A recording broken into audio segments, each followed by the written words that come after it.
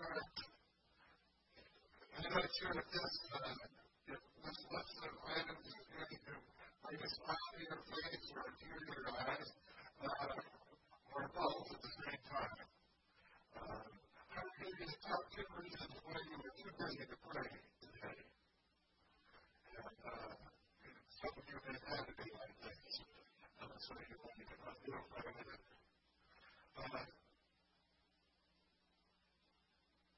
You woke up this morning.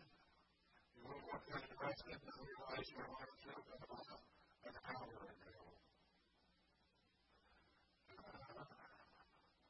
Your spouse is away on a 2-day business trip that's lasted all week.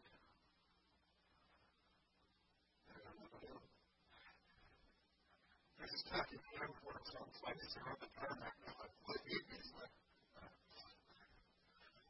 None of the clean clothes you were able to find left.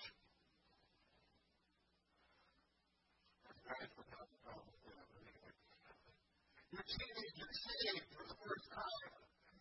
The left side of his head. Your bills are due and your traveler hid your checkbook. That's number 5. Number 6, a strange fluid is dripping from your car. Number 7, you accidentally delete your quarterly report 10 minutes before a meeting with your boss.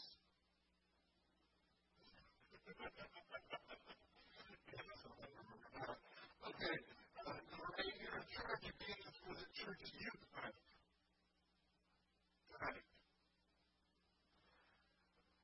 Number 9, these are ready to do this in Friday. Number 9, your dog is throwing up. Number 10, your toilet's overflowing. But at least you come to checkbook.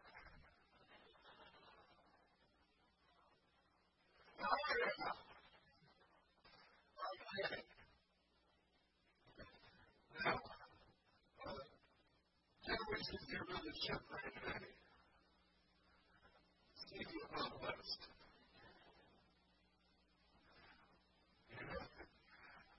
Every day when it's at least 10 reasons why you should be too busy to pray. Some of them show up before breakfast. Some of them space themselves out through the day. But for tired people who keep running into problems, big or small, I want you to hear Jesus' invitation. And it's an invitation to people like you and me that are tired, worn out, and exhausted from just trying to keep up. Jesus says in Matthew chapter 11, "Come to me, all you who are weary and burdened, and I will give you rest.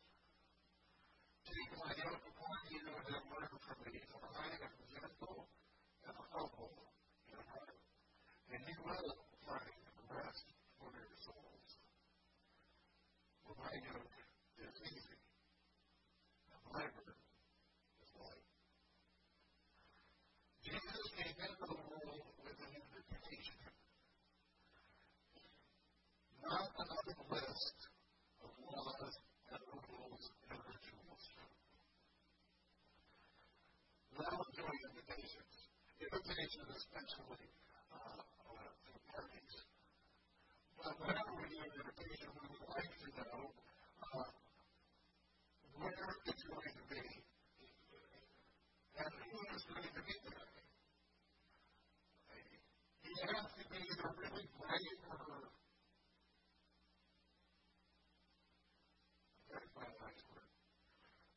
short-sighted.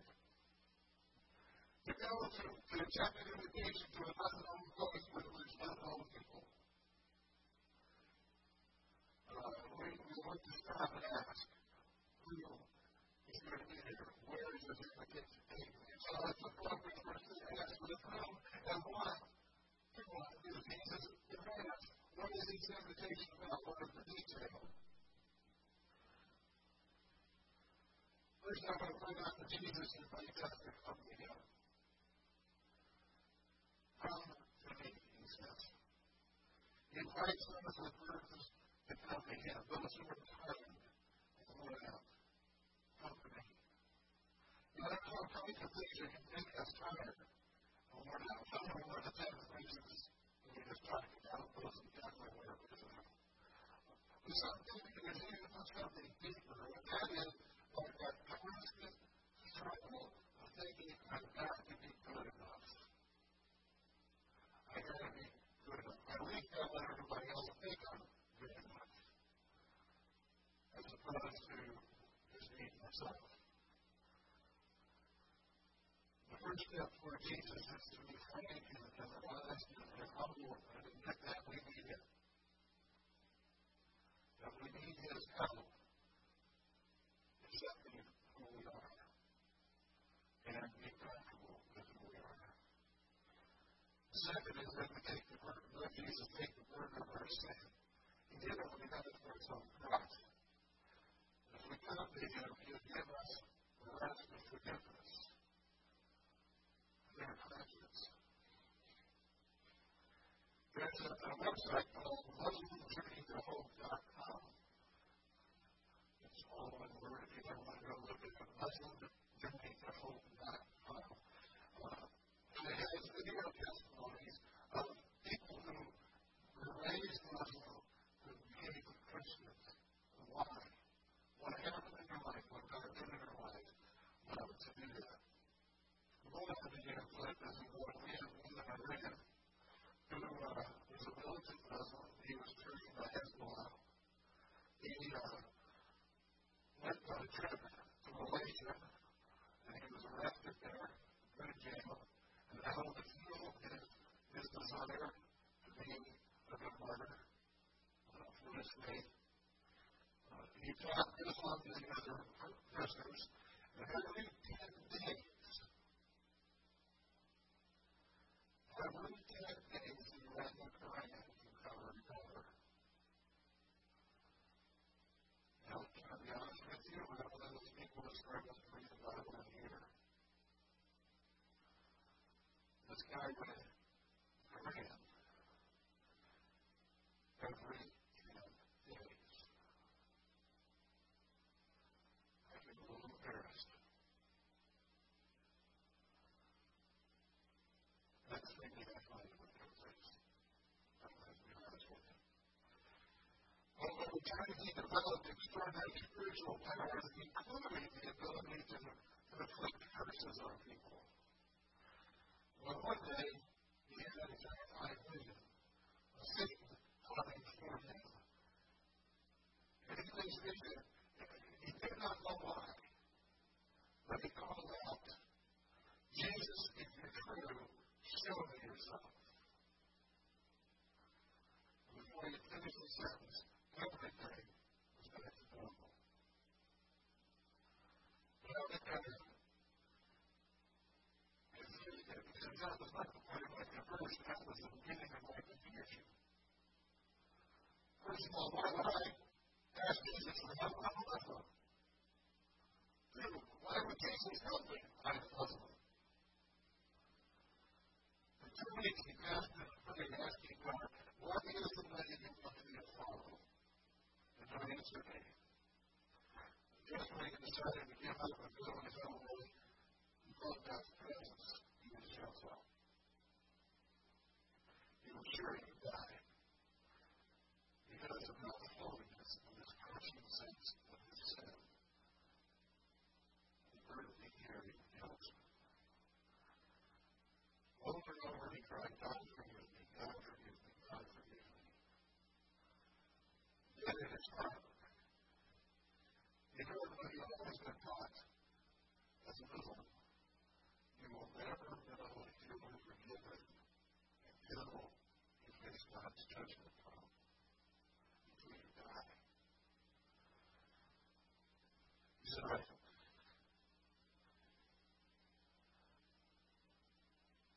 felt a touch on my shoulder. And a voice said, I forgive you.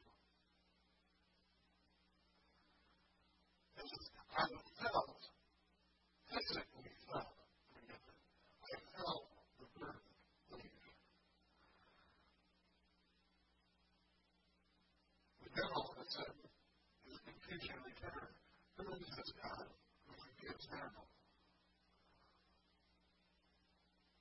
is not forgiven. We will not until later. Who is the God who forgives now? And so he asked, who are you? And the voice replied, I am the way, the truth, and the life. Well, he did wrong. Then he says to him, he says, what is your name? And the voice replied, Jesus Christ.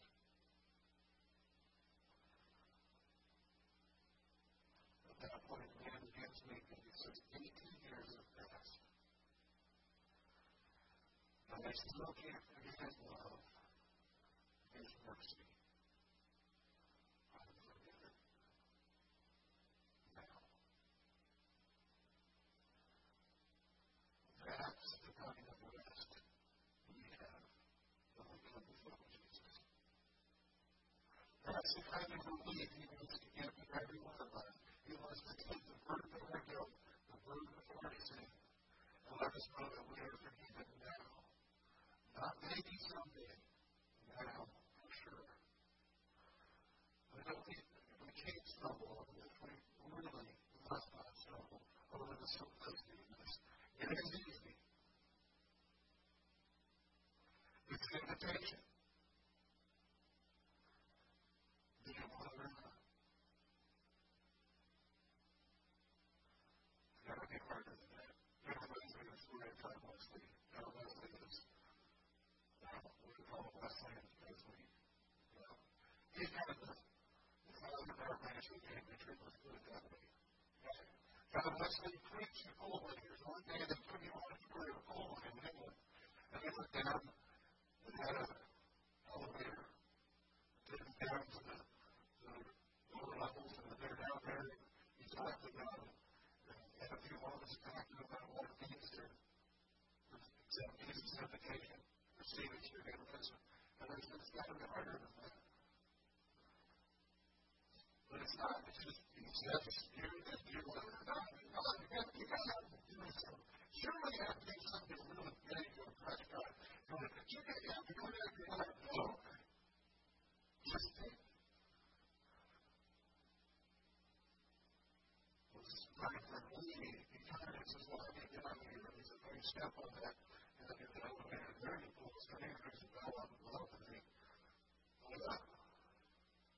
He's not. Come on. It's too easy. Is there a rope I have to climb? Or, climb up this shaft? You get one of your ring and a bell around it. So like, well, that's too easy. No, it's not everybody understood. It's supposed to be easy. Somebody else does the work for you. Nothing worse than being this week. I thought, surely, I've been good for a year and a half, over a year, almost 2 years. I've been eating right and exercising. So, and I felt better off than I used to be. And so I thought I could take 6 flights of stairs at the University of Michigan parking garage. Because it would have been easier to stand in a long line down at the bottom, but there was a long line, and I didn't want to wait for all those people.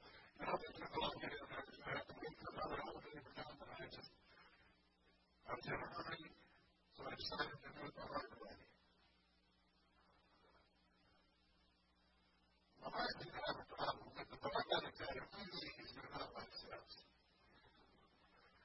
And by the time I got to the third flight, the end of the third flight, halfway up, they were screaming at me. And by the time I got to the top, I was kind of leaning on the rail. 2 or 3 minutes. You've got to wait somewhere. Either at the bottom or at the top, I guess. And I tried to look. The elevator is easier for a reason.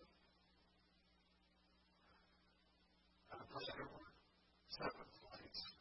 Or they went back to a bubble myself and got out of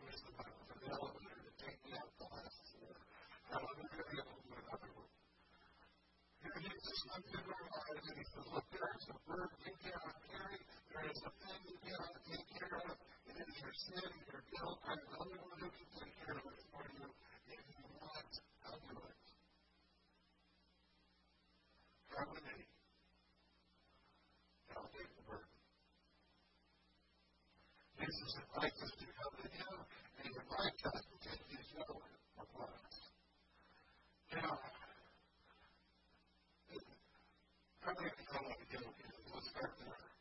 Okay, so you know what a yoke is. Because if you've been around the farm, you know that unless you've been around a really old farm or an Amish farm, I know what a yoke is.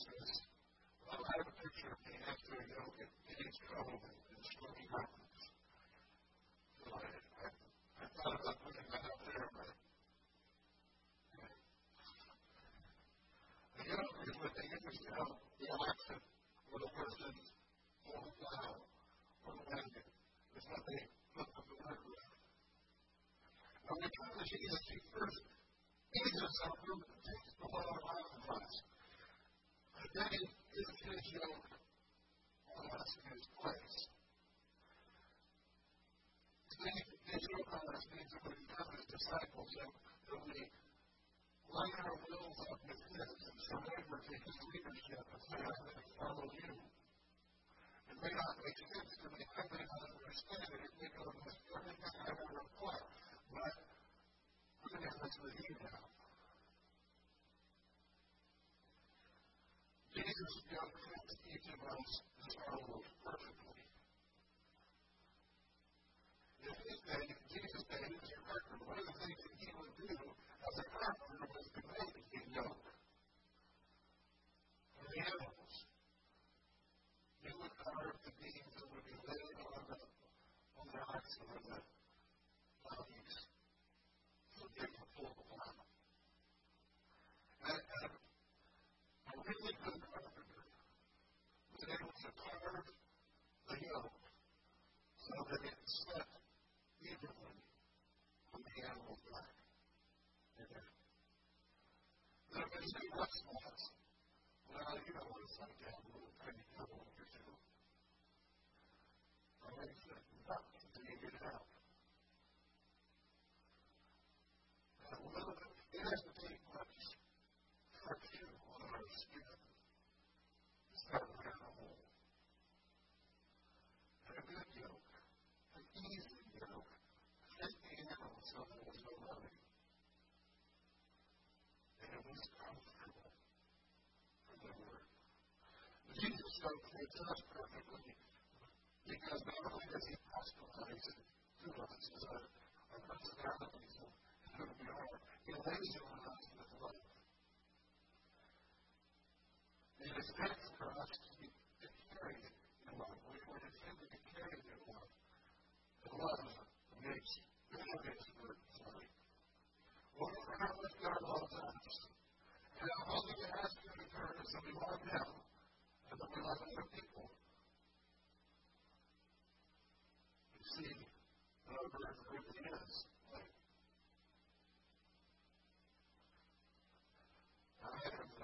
It's been a while since I've heard this song, but I think you've heard it before. Andy Henry, he's my brother. Why? Not because the kid made my cover, because I love him. And I'm taking care of him. Andy Henry, he's my brother. I love him.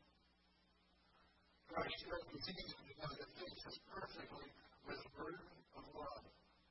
It makes even the heaviest things easy to carry because they're shared with him, carried with love. Jesus offers really the same gift for both these invitations. The invitation to come to him and receive his forgiveness and the invitation to receive his yoke. They're both giving us rest for our souls, for refreshing and renewing our strength. The way to find rest is to lose our burden of guilt and shame and sin at the foot of the cross, and then allow Jesus to put his burden of love on us. A lot of people make the mistake of assuming that Jesus came, the gospel comes as a command, some things you have to do. But Jesus gave us an invitation. Come to me. He gave us an invitation to not a list of religious rules and rituals.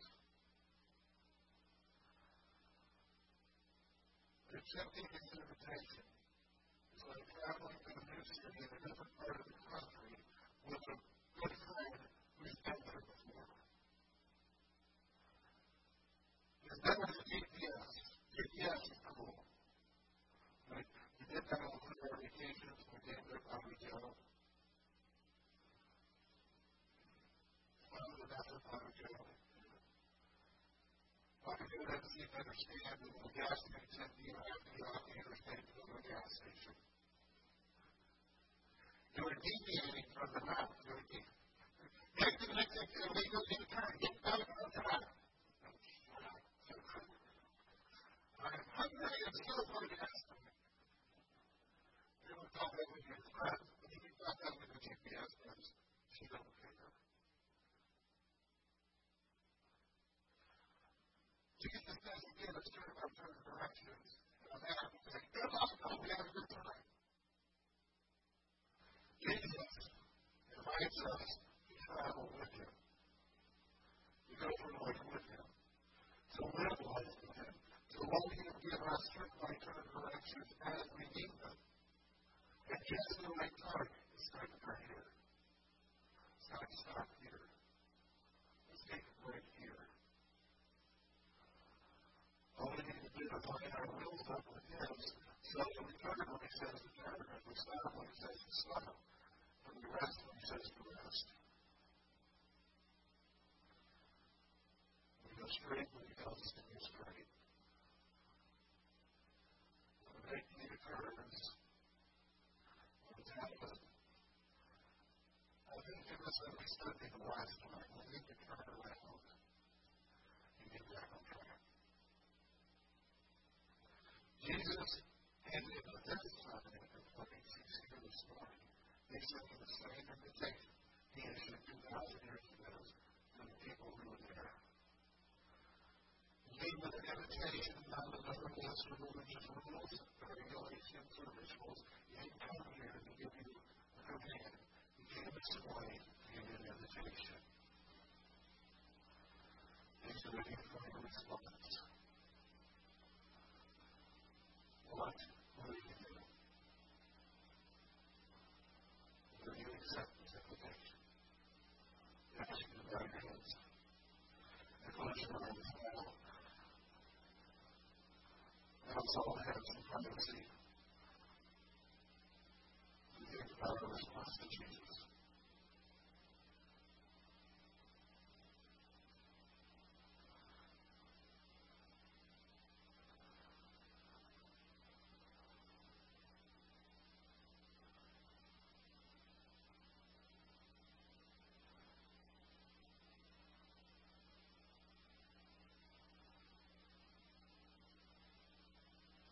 It's a simple question.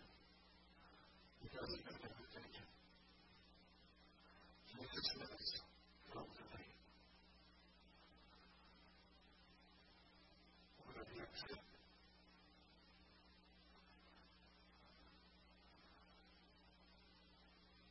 If you will, just between you and God, I'll let you go to raise your hand so that I can pray with you. Thank you. Thank you. Thank you. God bless you. Thank you. Thank you.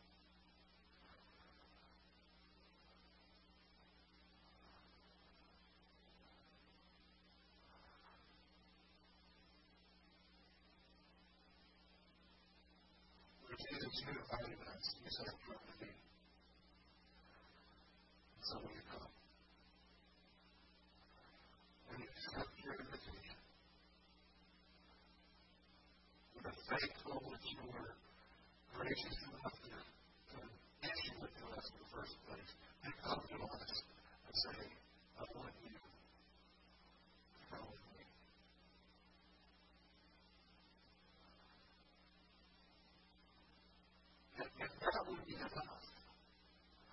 to be able to be with you. But forgive us, Lord.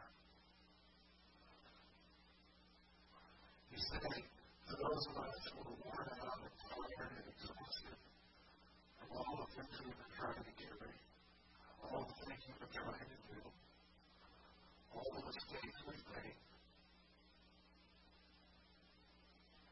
sometimes we give you rest. Don't take that burden. Lord, we're praying you will take our burdens this morning. That's what you accept your invitation.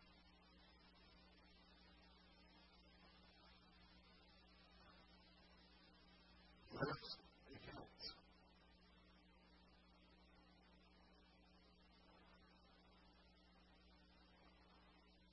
Take away our shame. And in its place of your yoke,